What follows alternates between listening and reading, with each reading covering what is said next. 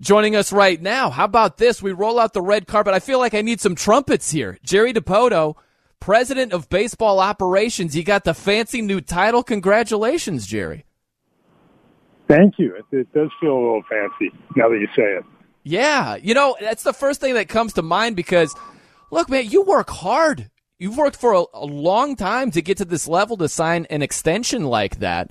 So congratulations on that. Did you do anything to celebrate it? Because a lot of hard work went into that.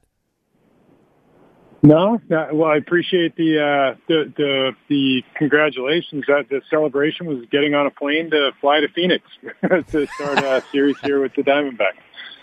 That kind of reminds me of Urban Meyer. He won a national championship in the postgame interview. He's like, I can't wait to get out there and start recruiting tomorrow, right? Like, it's just back to the grind for you, huh? I think that's, what we're so used to doing is baseball is such a marathon season, and we've become so routine oriented that we just get routine driven in everything we do, even in our private lives. And I think it's something that actually gives me great comfort since I've been doing it my whole life. Jerry Dipoto joining us here on the Issaquah Pest Control Hotline. Are there any specific goals that you want to meet during the extension that you just signed? Yeah, we want to go win the World Series. That's, the rebuild, or, it was dubbed the step back some years ago, starting following the 2018 season. Our goal was to build the most direct road that we could to a World Series championship. And I guess, moreover, to build a path toward a sustained presence at a championship level is maybe a better way to put it. And we feel like we've made great progress. We haven't accomplished those goals, but we're getting closer, and I feel like right now we're closer than we've ever been in my time here. How would you describe where this team currently is? Is it ahead of schedule? Is it on schedule? What would you say? Well, it's funny because following that 2018 season, we thought this season it was our opportunity to transition from a quick turnaround or a rebuild on the fly into a contending team. And then we had a worldwide pandemic, and we lost a minor league season and the better part of a major league season. And we expected that would push us back a little bit on our timeline. But truth be told, we couldn't have imagined that from a one-loss perspective would be in any better a position than we are today. It's just happening in a different way than maybe we expected. Jerry Dipoto joining us here on 710 ESPN Seattle. President of Baseball Operations. It's a new title. In what ways do your responsibilities change with that new role? I don't know that the daily, job description changes a great deal, with the exception being that now I report to John Stanton. So I think the title just better reflects an organizational chart or a flow chart that expresses how the baseball operation works and how the business operation works. And obviously Katie Griggs will oversee the business operation, and this is my opportunity to do the thing that I've generally done since I've been here, which is oversee the baseball operation. The simple exception being that my title changed and now I report directly to John. Of course, that trade acquiring Abraham Toro in the Kendall Graveman deal, what was it about Toro that caught your eye and made you want to trade for him? Credit to our analysts who have been for the last 3 years really driving Abraham Toro as a target. And we have, dating back, at least one administration, we have checked in with the Astros on numerous occasions as to his availability. And I think it's some combination of his contact skills, which are really, it's an extreme skill, especially in today's game with high strikeouts. He makes a lot of contact. And, as we've seen here in his, it's been a little over a month now with the Mariners, he has a great knack for putting on a great at-bat. He uses the field to hit, switch hitter. He runs well. We feel like he's multi-positional in his defensive capabilities.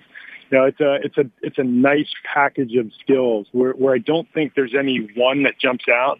But we do think that as we've watched him, his ability to make that contact, to spray the ball around the field, his ability to access his power is going to manifest itself in an above-average hitter who has the ability to play key positions on our infield, and that's a big plus for us as we move forward. I just think about that trade, and if I were in your shoes and I was taking as much heat, that was a whole thing with Graveman being moved. And if Toro went and hit a grand slam, I would be like, what do you know? Turns out I know what I'm talking about here. It would be hard for me to keep my mouth shut. Did you have to fight that urge at all when we know you're not going to do that? You're too classy for that.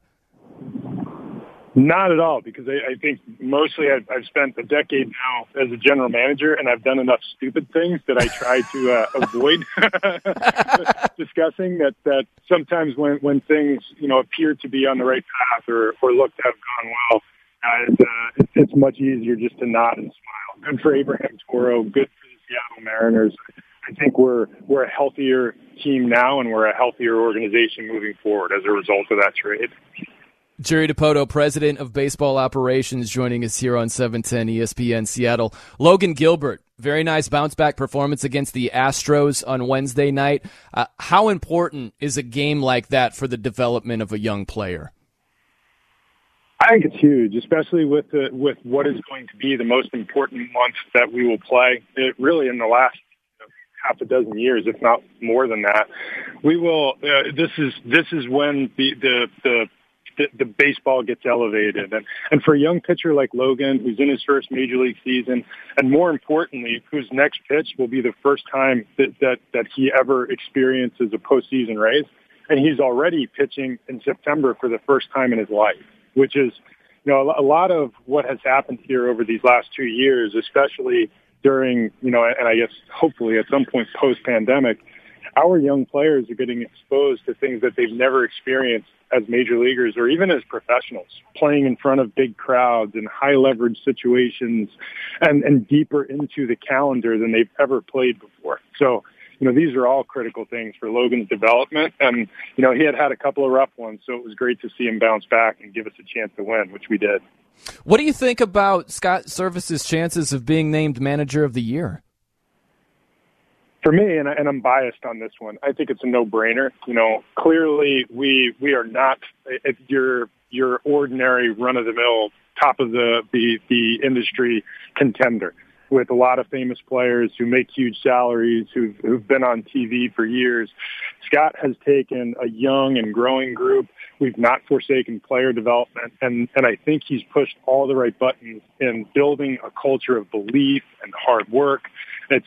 And really the impact that we have at the end of games, it's Scott, it's our coaches, it's our support staff, it's those players, and it's an unfailing belief that they can come back and beat anybody. And I do think that Scott deserves a ton of credit for creating that kind of environment for our players to thrive in, and they have. And I can't think of a manager in our league who's done a better job of managing the roster of players that they had to manage.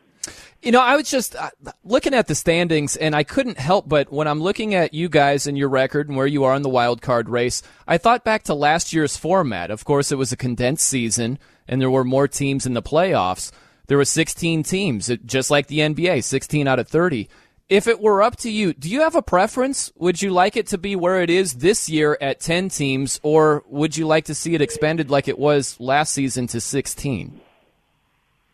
Well, selfishly, I'm going to pick let's expand it and put the Mariners on the dance floor. But frankly, if it were expanded, we would have been a postseason club a couple times these last 6 or 8 years, and that's not how it works. We have to compete in the system that we work in, and baseball has had this set up for a while. I don't know if they'll choose to expand through these new CBA negotiations, but if there are another 2 spots, I'm supportive of it. If they're not, we still have to figure out how to be one of them, whether it's 10 or 16.